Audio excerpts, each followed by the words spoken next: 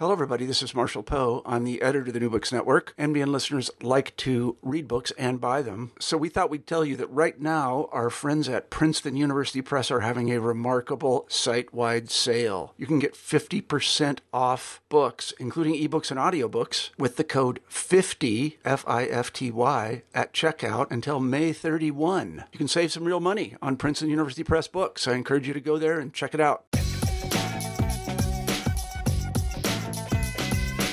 Hello, and welcome back to New Books in Law, a channel on the New Books Network. I'm Jane Richards, and today I'll be chatting with Jeremy Gans. Jeremy Gans is a professor at Melbourne Law School. He researches in all aspects of criminal law and has published books on evidence, criminal law, and criminal process rights. He has been an advisor to Parliament in Victoria. He's a frequent commentator and blogger in the Australian media on criminal justice. Today we'll be talking about his new book, The Ouija Board Jurors: Mystery, Mischief and Misery in the Jury System, published by Waterside Press in 2017. Jeremy, welcome to the show. Hello. Hi. Can you start off by giving us a bit of background to the Ouija Board Jurors? Of course, it's a very serious academic text, but I found it such a rollicking read. As the title suggests, it was not your everyday law textbook. It was a real page-turner. Can you tell us a little bit about yourself and how you came to write the book?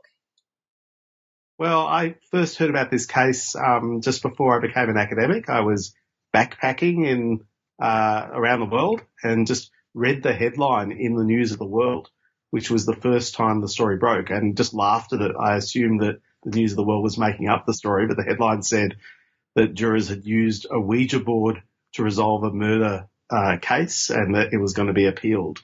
And I didn't really think about it after that, and then was just amazed when I got back home to Australia to learn that it was a real case, that there'd been a real judgment about it, and that the appeal had been allowed, and the convicted murderer got a new trial.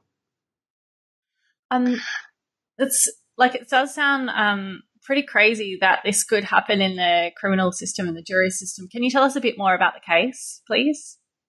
Yeah, so it turns out that what happens in this case was that it wasn't all 12 jurors who used a Ouija board, and in fact they didn't use an actual Ouija board, those things you see that have letters pre-written on them and mystical symbols and the like.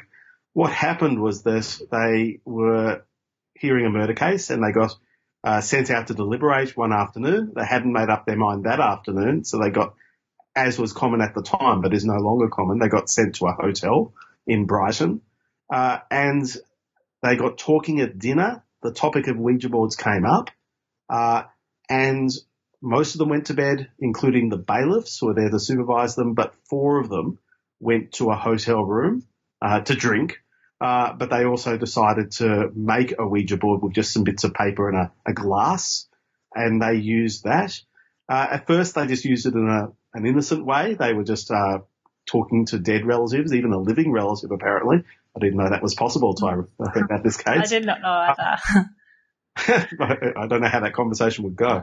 But then, and this I think was really the point of the evening, was that the foreman said, "Is there anyone there?" And the Ouija board spelt out, with the glass moving around with their fingers on it, the name, I've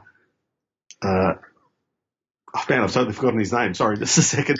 The murder victim.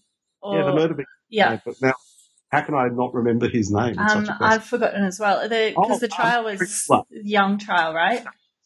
So we'll have to start again. Sorry. Sorry, it's Harry Fuller. Yeah, sorry. The name of the murder victim. So I don't know, where shall I start again? So the glass moved to each letter and it spelled out the victim's name, or one of the 2 victims in this murder case, and his name was Harry Fuller.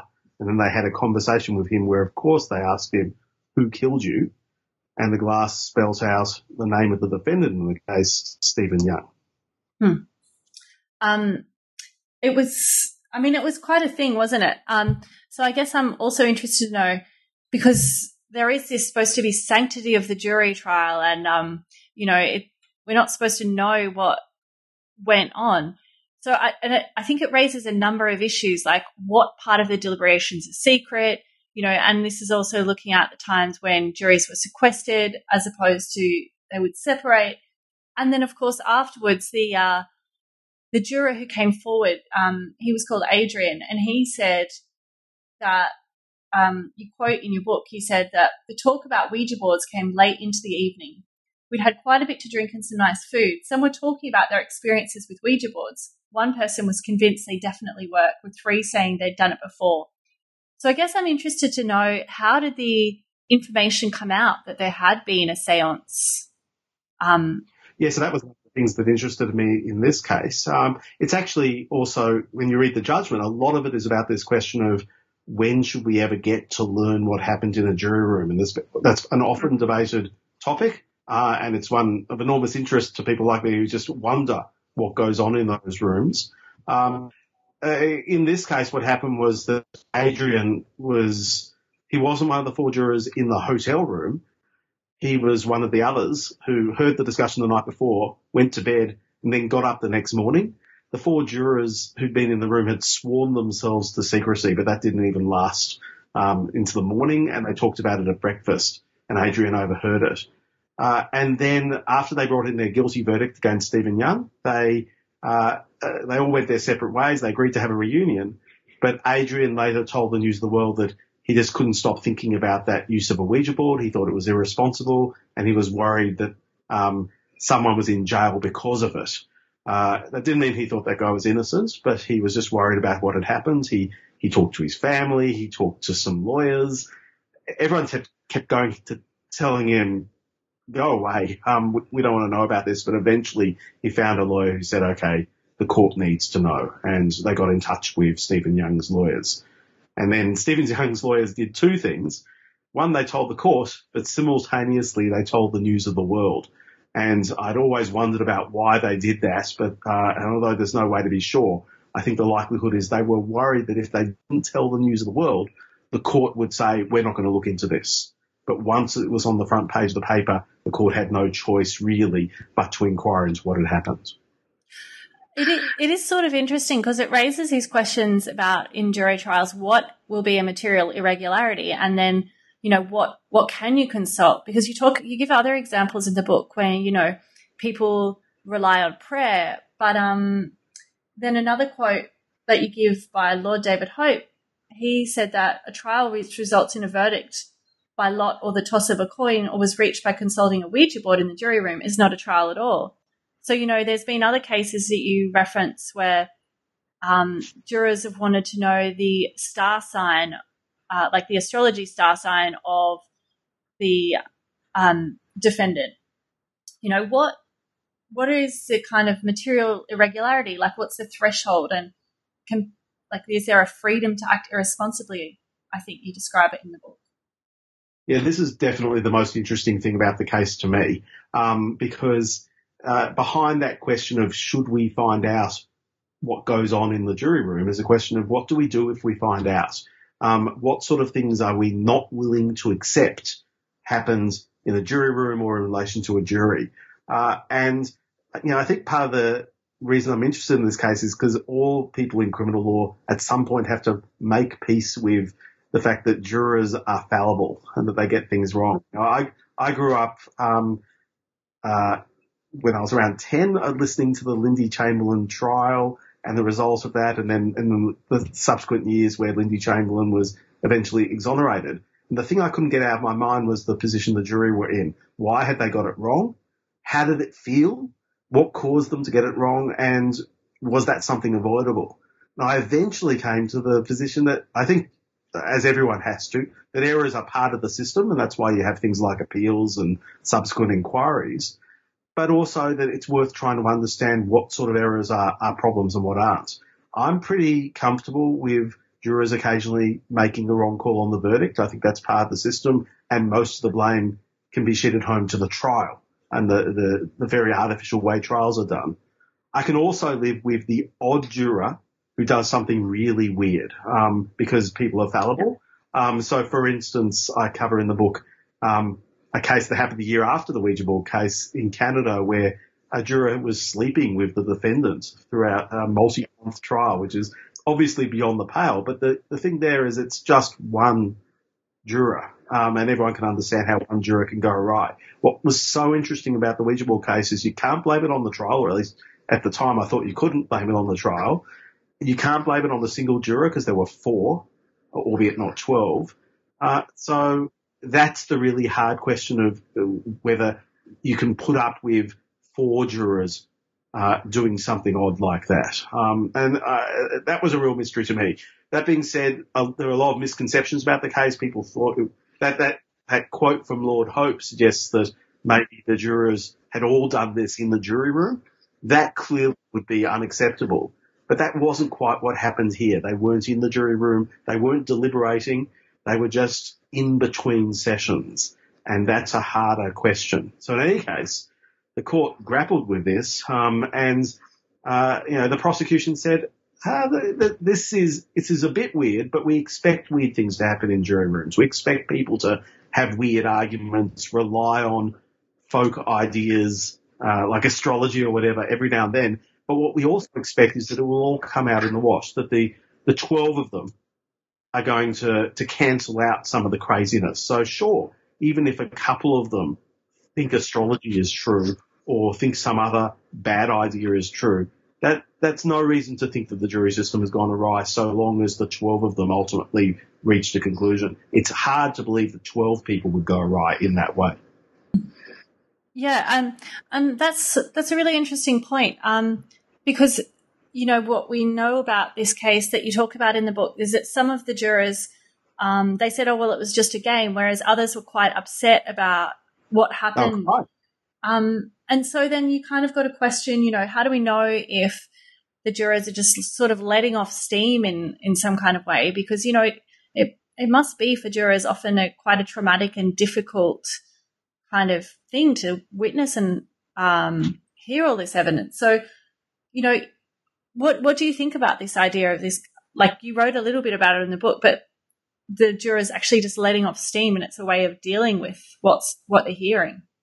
Yeah, this actually troubled the Court of Appeal back in 1994. I actually went through every other case the Court of Appeal had heard that year. This is the English Court of Appeal, where they were told something had gone wrong in the jury room. And just about always the Court of Appeal said that's just life. So if a juror might have known a witness, or if jurors had argued with each other, or if one of them had fallen asleep, or if they'd had a big fight, or someone had said something racist, those are just things that you expect to happen when 12 strangers are put together in a stressful situation. So the Court of Appeal was really alive to this, and they said we have to be careful. What swung them in this case was 2 things. One, that juror, Adrian, had come forward. And they said, well, that's a bit different. That's not just it slipping out. He was clearly really worried about it. On the other hand, he wasn't there in the room. And then secondly, that some of the jurors were crying at the end of the seance they did in the hotel room. And they said, if it's just a game, and oddly enough, that's the slogan that the Ouija board company sells the boards on, is it just a game? If it's just a game, why would they cry? And ultimately, that's what swung the Court of Appeal. And so one of my concerns was to try and ask those 2 questions and see if the answers the Court of Appeal got, the rhetorical ones, because the jurors had done something really wrong, were correct or not. So with Adrian coming forward, I mean, there's no real I haven't talked to Adrian. His name's actually in the News of the World, and his picture, it wasn't anonymous at all. But one thing I did come across was an editor of the News of the World saying that he'd been paid for the story. And although I doubt that's a full explanation of why he came forward, I think it does at least cast some doubt on the idea that this was just a deeply concerned citizen. It's probably a little more complex than that. But I've got no real answers otherwise on why Adrian came forward. But I think I did find the answer on why the jurors were crying. And that turns out to be because of the trial, something the Court of Appeal didn't talk about at all. Can you talk more about that? Then you say they were crying because of the trial. What do you mean? Yeah. So I had decided eventually I wanted to tell the story of the whole case, and that involved digging into the murder trial as well. And as it happens, this wasn't some very run-of-the-mill murder case. It was quite high profile. It was a newlywed couple, they were always called, who were killed in a little village in southeast England, and called Wadhurst. And they were an interesting couple. He was a lot older. She was young. He was a bit of an Arthur Daly character. That is from the old BBC show Minder. He he's a used car salesman. He did a bit of crooked work on the side. He probably was grassing on people, that sort of thing. And so they were an interesting couple. They got basically executed in their house. So there were quite a few suspects. It wasn't as if there was only one suspect in the case because he had a lot of enemies. And yet the person who turned out to be the defendant and the jury later convicted, he was their insurance broker. And the prosecution's theory, supported by a lot of evidence, was that he had killed them to get some cash because he had a cash shortfall because he was defrauding his insurance customers. So that's what the case was about, a slightly unusual murder case, and it got a lot of publicity. It went on BBC's Crime Watch to try and solve it. Some of the evidence was quite compelling, but some of it was a bit mixed. So that's the background, but then there are some details about the case which I think loomed large in the trial. The one that loomed largest was there was a phone call from the younger victim, Nicola Fuller. She was the second one to be shot, and she'd called the police, or tried to call the police, just before she was killed. And the tragedy here is that call was recorded, but the police didn't act on it, and you could hear why if you listen to the recording, which I haven't listened to it, but it was described in the media and in the case, is that the person she spoke to thought that she was speaking to a child. And the reason she thought she was speaking to a child is because Nicola Fuller had been shot in the face and was unable to talk properly. So it's a very small detail in the case, but it got played to the jury because it was part of Stephen Young's defence. He said he wasn't the killer. It was two people who killed Harry Fuller and Nicola Fuller, not him. And he knew that because he'd been at the house he was trying to visit that day, and he saw two people running away. And so it became important for the jury to listen to this horrible recording, counting footsteps and trying to work out how many people were in the house. It's a terrible piece of evidence, and I can't personally stop thinking about what went through Nicola Fuller's head in the last few seconds before she was killed, which was that she was trying to get help and someone couldn't even understand her. And from the research I did, I found that there'd been an earlier trial that got aborted very quickly because a juror just couldn't cope with listening to that recording. And in the retrial that came after the Ouija board hearing, where they said we have to throw out that old verdict and have another trial, in the retrial, one of those jurors was later interviewed in a documentary. And I've seen that documentary. And he is a shattered man. He was in tears the whole interview 3 years later, and all he could talk about was that phone call and how difficult it was. And that documentary's point is to understand how stressful even lower profile cases, compared to, say, the Chamberlain case, can be on jurors. All of that had me thinking, I think I know why those jurors were crying that night. In fact, I think I know what they were using a Ouija board, because they had on their mind how Nicola Fuller was trying to get help and that she almost certainly knew who her killer was and wasn't able to communicate it. And you can see why people's minds go to sort of silly paranormal ideas like Ouija boards, but also this wasn't a game, but at the same time, nor was it necessarily an attempt to get the truth. I think it was an attempt at some sort of catharsis by the jury. Whether it was a very successful attempt, I very much doubt, but I get teary thinking of this case. I can't imagine what it would have been like for the jurors thinking about this case and going through that process. So that's where I got to at the end. Is oddly enough, this starts as a very funny, hilarious story about juries and ends up not at all funny, unfortunately. Yeah, no, I think that's really true. I know I've been to watch some cases, and now especially with the kind of technologies we have, being able to film things on your phone, and it must be so scarring for the jurors to have to sit through this kind of evidence. So perhaps I think we do need more empathy.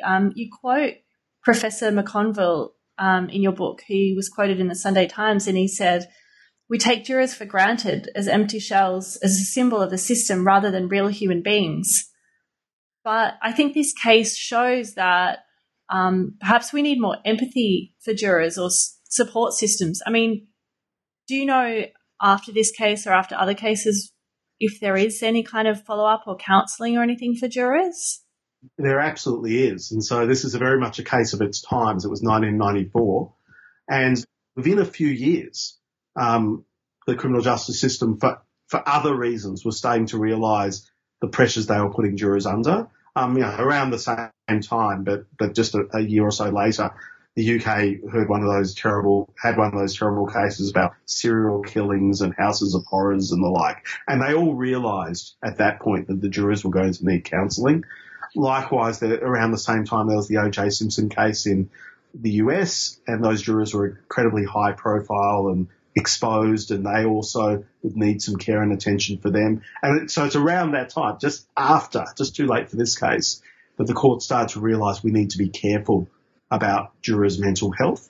It's not just, I should add, the evidence that I think is the stress for jurors. It's also just the burden of having to make such a hard, momentous decision, often in very difficult circumstances with strangers and the like, and following scrutiny. I've got that on my mind these days, thinking about the jurors for George Pell, who had to make two sets of jurors, had to make very hard decisions and then watch the aftermath, including the High Court appeal in that case. And I thought about that with the Chamberlain trial too. The Chamberlain trial wasn't an especially gruesome trial, but the pressure on those jurors during and after would have been incredible. So the answer is that, yes, the system has got heaps better at dealing with that kind of stress. I'm not sure that necessarily means that the jurors are protected, because there's only so much you can do to protect jurors from stress.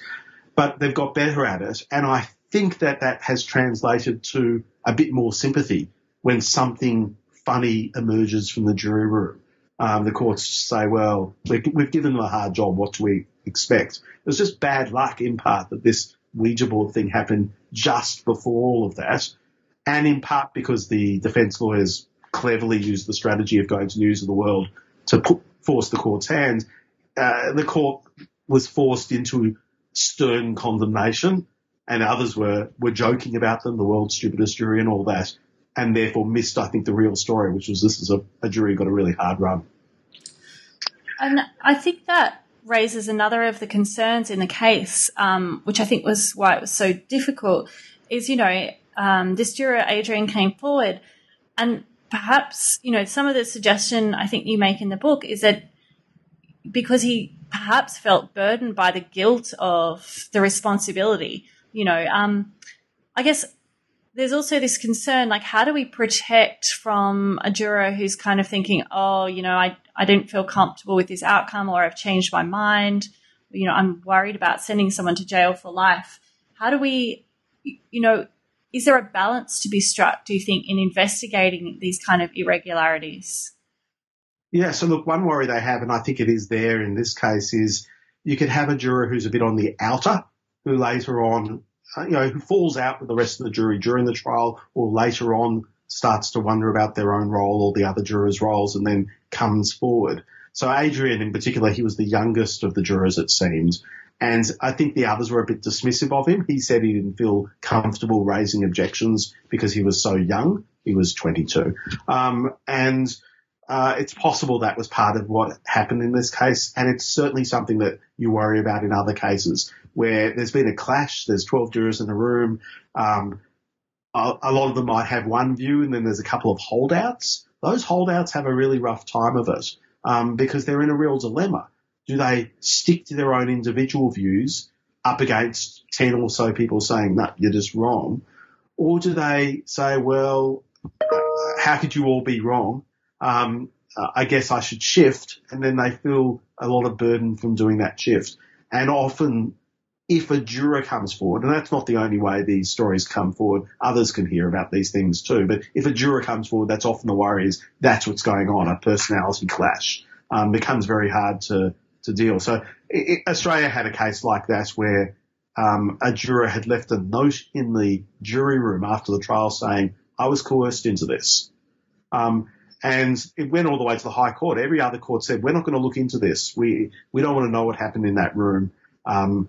Just because of some vague note, we're not going to look into this. The High Court of Australia said, no, this is a big worry. You have to investigate. what could go wrong with an investigation. But then when they investigated, they found out that the jury room was quite the mess, that the note had been left by the foreman, and that he had argued repeatedly with the rest of the jury to the point where he had stopped talking to them, lain on the floor, being very upset. Ultimately, though, at the end of the day, the court said, well, that does sound kind of bad, but also more or less what you expect from 12 personalities in a room. And they dismissed the appeal. And I think that's ultimately, if you do a full inquiry, you tend to come up with that kind of answer. In this Ouija board case, interestingly, the court decided it wasn't allowed to find out what was going on in the jury room. So the actual deliberations were out of bounds. No one asked the jury any questions about those. The police who were assigned to investigate this case were told only ask about what happened in the hotel. And I think they missed part of the story because of that, because they missed what I suspect would have been the great upset of those jurors from the evidence they were dealing with.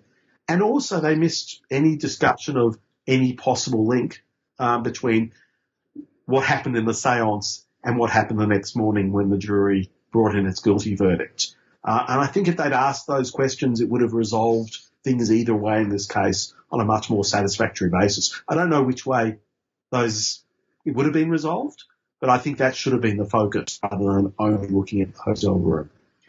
I think you're right, because it raises a question of what are deliberations, especially in these older cases where juries were sequestered.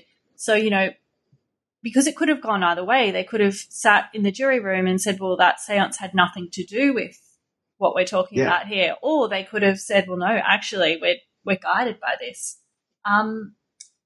So I guess, though, it's also concerning because you kind of think, well, if things went that badly in this case, what about other cases that we don't know about where someone hasn't come forward? Do you think this undermines the jury trial system, the jury trial? Well, that's the big concern underlying this case, is it could just happen all the time. Personally, I'm not, my conclusion is what happened in this case wasn't so bad. They were upset. Yes, they did something which to any rational person is a pretty odd thing to do, but they were upset. And I'm not sure that upset itself is anything to worry about in a case like this, apart from the juror's own mental health. The reality is, I'm sure that jurors do quite irrational things all the time.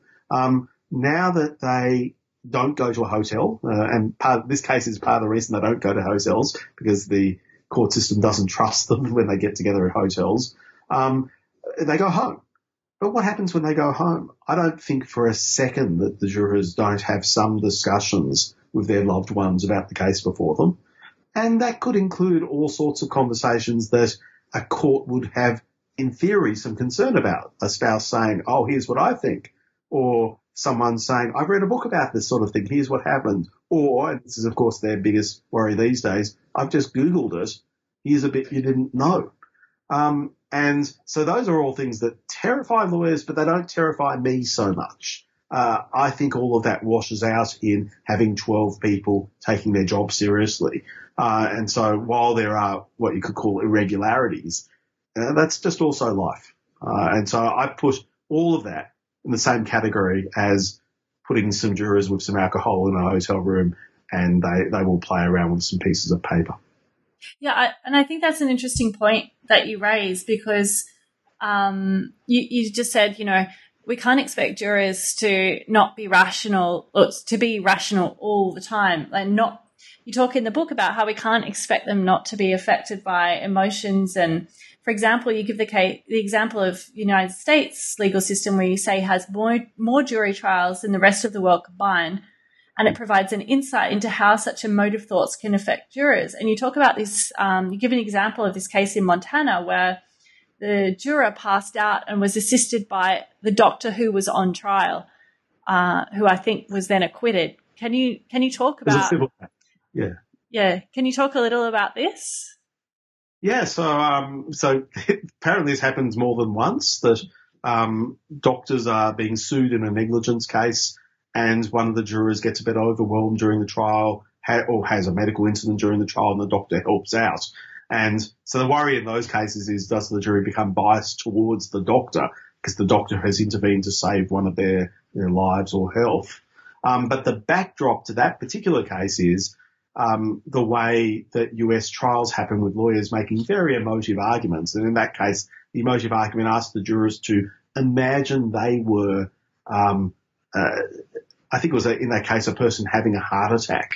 And they go, it was all, the juror were given a speech in first person from the supposed words of this dying man who goes to bed, suddenly feels his heart stopping, and his last thoughts, which are enunciated for the jury, are, if only that doctor had given me the right advice, I could grow up, I could go on and see my children grow up and get married and all that. But now I'm dead. And it didn't even stop then. It continued after he died for some lengthy time. And at that point that the jury collapsed. So emotive arguments being put to the jury. But of course, that's the American system. You're trying to get their emotional interest in what's happening. And I don't have a problem with trying to capture jurors' emotional interests. That's why they are brought in, not to be robots processing the facts, but to be lay people trying to do to fairly decide in the face of uncertainty. And emotion and values are part of that. So a recurrent issue in the States is the role of religion in juries. And so a lot of religious people in the US who see the Bible as a guide for them. What do you do when they start reading out Bible passages to each other which cast light on the issues in a case? And the Americans constantly grapple with that very problem. And it's not at all easy, any more than it would be easy if you had a juror in Australia who said, I followed the Me Too movement and I think we should believe victims. Or I've gone through a family court case where someone lied and I think we should be suspicious about someone claiming that they've been abused. Those are, very controversial beliefs and statements, but they are also exactly what we expect jurors to have in the mix in their decision making. I think all of us hope that they aren't the sole grounds for a decision, any more than we'd want a Ouija board to be the sole grounds for a decision. But I think it's too much to expect that they don't think about those things at all. And there was another, interestingly, one of those religious cases in the US, a juror prayed for guidance from God on who should I believe in this very difficult case. And her God told her supposedly, look at the defense lawyer's eyes and see if he meets the juror's eyes or not. So a bit of pop psychology from God there. But we all know that plenty of people see those sorts of things as important. I mean, the whole of the justice system is based on the idea that you can look at someone under cross-examination and work out if they're lying. And that too is pop psychology. So I think we can't be too choosy. With the caveat that I'd be much more concerned if it was only one decision maker. But again, with 12, I'm more willing to take to run the risk that there'll be some odd thinking there, so long as at the end of the day you need 12 people to make that decision. Just for the non-legal experts, does a jury always have to be 12 people unanimous to decide? Sorry. So it varies. So the US Supreme Court has recently held that you need 12 unanimous juries in criminal cases in the US. They overturned a couple of states that have been doing majority verdicts for a while. But outside of the US, and remember, most of the jury trials are in the US, but outside the US, including in Australia, you can have majority verdicts, 10-2, 11-1. There are some exceptions. You have to have unanimous verdicts for murder cases and for federal crimes, things like terrorism and drug trafficking and the like. But otherwise you can just have majority verdicts. The reason for that is part of the reason for that is another of those cases that I grew up with, because I grew up in Queensland under Joh Bjelke-Petersen. He was eventually the Premier of Queensland, and he was eventually prosecuted for corruption, but famously at a time when Queensland required unanimous verdicts, it was an 11-1 verdict in favour of guilt, or I think it might have been 10-2. I remember that. The holdouts was a young juror who turned out to be politically linked to Joh Bjelke-Petersen's party. It was made into a docudrama called Joh's Jury, and it influenced a lot of people to think, hey, maybe it's okay to have majority verdicts. And look, what I'm saying that it's important to have 12 heads in there isn't inconsistent with majority verdicts. You can allow for a bit of a gap. That being said, I wouldn't want to allow more than one or two holdouts from that majority verdict. Otherwise, there's just too much danger the majority could go awry. And I think all of what you're saying, it does really relate to how can we expect jurors to just rely on the evidence before them. I know that judges give warnings and they're very clear about this, but, in this kind of time of everyone's got smartphones and Googling, is there a way we can actually just expect jurors to limit and make their decisions based on the evidence before them? I'm a bit of an outer on this, but I think there's absolutely no way you can depend on jurors to do that. You can perhaps depend on most of the jurors to do that, perhaps, but you certainly can't depend on all of them. And so the idea that all 12 of them will not Google at any point, I think, is very unlikely. So my view is the courts need to acknowledge reality, accept that it's going to happen, and deal with it within the trial. Have counsel and the judge say, here's some things you might have read, here's why it wouldn't be fair for the defendant to use those things. And I think there's plenty of good reasons to take that approach, including that it removes a lot of the current need for publicity bans, which provide a kind of fake secrecy for a trial. It's very hard to find out what's happening in the trial, but I don't think it really stops the problem of jurors researching. So, my view, I'm very fatalistic about this, is human nature, especially these days, is people are going to want to look, not just because they're addicted to their smartphones, because they feel the pressure of wanting to get the right decision. Yep. And it would feel terrible if you're a juror worrying that something's being kept from you that had you known that you would have reached a different decision. I'd struggle under that myself. And yes, there are often good reasons, not great reasons, but good reasons to keep information from jurors. But I think the reality is it's better to say, here's a thing that you could read somewhere else, and here's why it's not fair for you to take that into account. Yeah, that makes sense. And so then coming back to this case, the key case in the book, how do you think, if there is a kind of juror misdemeanor, how should we respond to that? Should there be a retrial, or, should there be another process to kind of save the trial? What do you think? I think in this case the right answer was not to do a retrial, but that's a very hard call to make in light of the News of the World headlines. But I think a full inquiry would likely have said, this is just a nothing. It sounds bad, but it sounds a lot worse than it is once you understand the context. That being said, a retrial in this case wasn't the worst thing ever. It just involved another 5 weeks. There are worse things that can happen. But I think in general, retrials are something you should only do when there's much stronger cause to worry that something has gone wrong with the verdict, and I don't think there was that cause in this case. The right answer for this kind of case, regardless of whether you have a retrial or not, is compassion. That the reaction should have been, what did we push this jury into? What did we cause them to do? And how can we help them in the future? And that's very much what was lacking in this case. In fact, the situation has gotten worse because with the rise of the internet and concern about jurors researching via the internet, a lot of jurisdictions, including Australia, have now created criminal offences for jurors who research about things they shouldn't have researched about, and they could go to jail. And I think that is just, I think it will be very ineffective in stopping jurors from misbehaving, but it will make it very hard to respond with compassion when jurors do things they're not meant to do. So I think that's a wrong way to go, but it's also very much a sign of the times.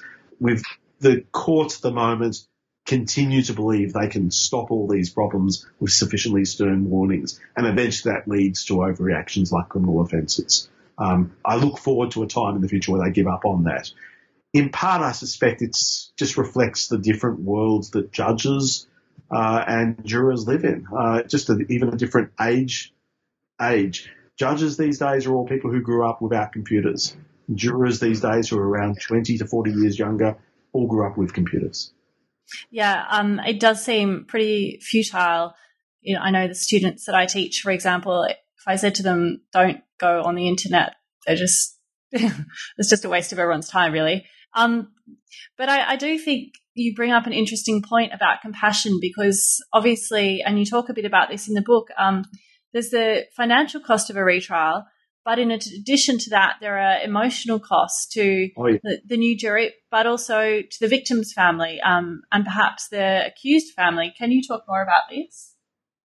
Yeah, so the one dilemma I have with this book is I'm not a journalist, so I didn't do any interviews because I just lacked the skills to do interviews properly. But in particular, I was very concerned about going to people who have been traumatised or potentially traumatised by this case and saying, well, relive your experience for me. So I relied exclusively on public statements. But it caused me a real dilemma because I felt very sorry for everyone involved in this case. There's so many people who seem to be burnt by it one way or another. Even the judge got sick and, there's much less a person in his life after this case. The solicitor for the defendant had a downturn in his career after this case. They all suffered in various ways, but especially the victim's family, who just felt awful at there having to be a retrial, but also have had to live with a case about the death of their son or daughter being branded as a joke case. And they really struggled with that. So I felt very sorry for them. Probably the only person in this case I ended up not feeling all that much compassion for was the accused, Stephen Young, because as part of researching in this case, I kind of had to think, is it possible his was a miscarriage of justice? Did this Ouija board cause a miscarriage of justice? Not necessarily because the jury got the verdict wrong in the first trial, but because the retrial was done in the shadow of what the first jury had done, and the jury were told in the retrial, the first jury really stuffed up in this case. Don't you do that? And that doesn't sound like the makings of a fair trial to me when you tell a jury that. That being said, I looked. What I found. Oh, sorry, that's my watch just went off for some reason. No, that's okay. No worries. So one thing I did was go through the evidence in this case. I'm certainly left in no doubt myself that the outcome of the second trial, which was a conviction again for Stephen Young, and his later appeal, where the appeal was dismissed, that was his second appeal, was the correct outcome. He was involved in this case. I'm not sure, mind you, that this either trial got the full story of how Harry and Nicola Fuller were killed. I suspect there's more to the story than has ever come out, and I do suspect Stephen Young was probably right that there was a second person involved. He was just wrong when he claimed that he wasn't involved at all. So he's the only person I didn't feel compassion for, but everyone else, I think everyone had a really hard time out of this case. Yeah, it was quite sad, especially Nicola Fuller's family reading the book. They did seem to be really re-traumatized by the ongoing nature of what happened. And they also lived in the shadow of that phone call, Nicola's last words to British Telecom. Before the Ouija board angle broke, they were in the news saying they wanted to sue British Telecom for failing to properly respond to her call, which doesn't make sense. In fact, even that person on the other end of the call was also traumatized when she learned what had really happened. Everyone got burnt by this case, but you can just see how they've struggled with it. I mean, if I was a journalist, I would have wanted to talk to them to find out more about that, but I just don't have the skills to go to someone who's been traumatized and say, tell me more. Of course. And so then in these kinds of cases where there's either, a kind of material irregularity with the jurors or a retrial where, you just said that you didn't think it was necessarily particularly fair for the accused, how do we prevent miscarriages of justice, especially when there is so much secrecy that surrounds jury deliberations? Well, this is the dilemma. All of criminal justice is risk management. It's all about things are going to go wrong. Lots of things go wrong in every single trial, not necessarily jurors in a hotel room, but just odd things being said at the trial, some witness saying the wrong thing. There are lots of errors that can happen, and you always have to make it a call at the end of the day, how much noise are we willing to cope with? Because literally no trial is anything close to perfection. And so that's why I think the answer has always got to be allow for lots of reviews post-trial. I'm not with those people who think the jury's verdict is final and it's somehow unfair to the jury or it's wrong to anyone else to question a jury's verdict. I think we should always question, and we should continue to question even after the final appeal. So that's why I'm someone who doesn't much like the view that people, it's wrong for the media to continue to ponder mysteries in trials. So, for example, after the Chamberlain case, when Lindy Chamberlain was first convicted, there were people who said, that's enough. We should stop wondering whether she's guilty or not. And clearly enough, subsequent events show that was very much the wrong view. I think that's the wrong view with every case. So in Stephen Young's case, he's still trying to prove his innocence. And although I don't think he's innocent, I think what's great about the English system is he can keep trying. They've got a criminal cases review commission which permanently, constantly reviews on request any criminal conviction. And I think that's the best answer to deal with this sort of thing, review afterwards, rather than putting too much pressure on just one part of the system, the jury. In the Chamberlain case, Justice William Dean, who dissented in the High Court case that dismissed her appeal a few years before she got out, he said we are putting an impossible burden on jurors if we say we're never going to question you. To the contrary, we should all share that burden. And so that's the best thing I could say to those 12 jurors in any difficult case is you're not alone on this. Yes, you've got a very hard call to make. Yes, yours is very important, but you do not bear the sole responsibility for getting things wrong. There are many other decision makers in the system who have the power to review. I think that's absolutely right. That's a really important point. It kind of does somewhat absolve this really heavy burden from jurors, because the weight must just be like really, really difficult to bear.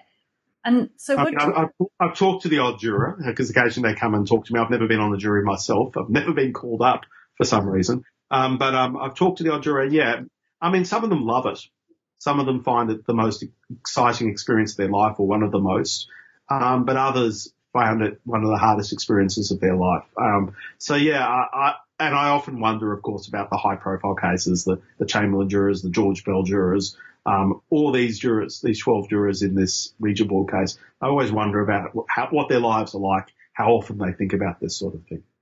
Yeah, I can imagine in some cases it would be just terrible and impact them for a really long time, or the rest of their lives even, potentially. And so then what do you think, I guess in another way, this is another $1 million question, but what do you think this reveals about the strengths and weaknesses of the jury system, and should we try and protect it? Oh, I'm a big fan. I'm a big fan of protecting the jury system, in part because I just like lay people's involvement in the system. I like some of the noise in the system. It breaks the idea that it's all formal logic or anything like that lawyers sometimes try and put forward. So I'm a big fan. But in particular, I'm also not a fan of any of the suggested alternatives. So all the alternatives involve having a judge or a small number of judges deciding these cases, and I see much more danger in that. To my mind, one judge can be just as bad as one juror in falling victim to bad ideas. I don't think a judge is likely to pull out a Ouija board to resolve a case or toss a coin or whatever. But, and Lord Devlin made this point in his book on jurors last century, judges get hardened because they are constantly in the system, and they fall victim to their own rules of thumb based on what could be a very negative or very peculiar experience of human life within the system. The best thing about jurors, Lord Devlin said, is that they come from outside, they get given brief, very extreme power, but that's it, and then they go again. The power doesn't have time to corrupt them in a way that a judge, no matter how well-meaning, will get affected by their experience. So I see the jury system, for all of its many flaws, is so much better than that alternative.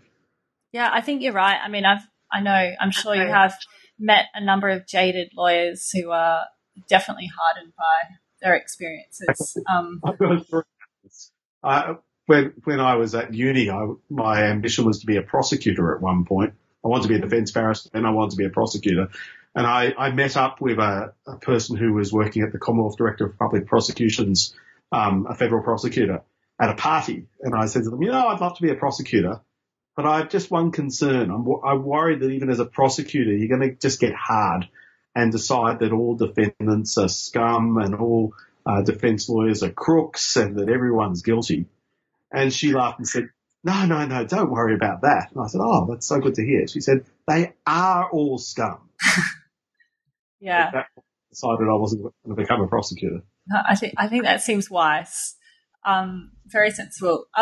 Jeremy, I've taken up a lot of your time, but before we go, can you just tell me about what you're working on next?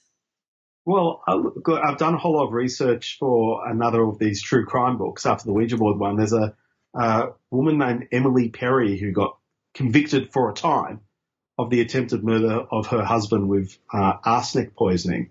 And part of the evidence against her was that quite a few of her other relatives had died of what appeared to be arsenic poisoning, including her previous husband. Amazingly, her then husband, the one she was convicted of attempting to murder, stood by her and said, no, she's not trying to kill me. And she got cleared by the High Court. So it's a fascinating, very long-running case where now everyone involved is dead.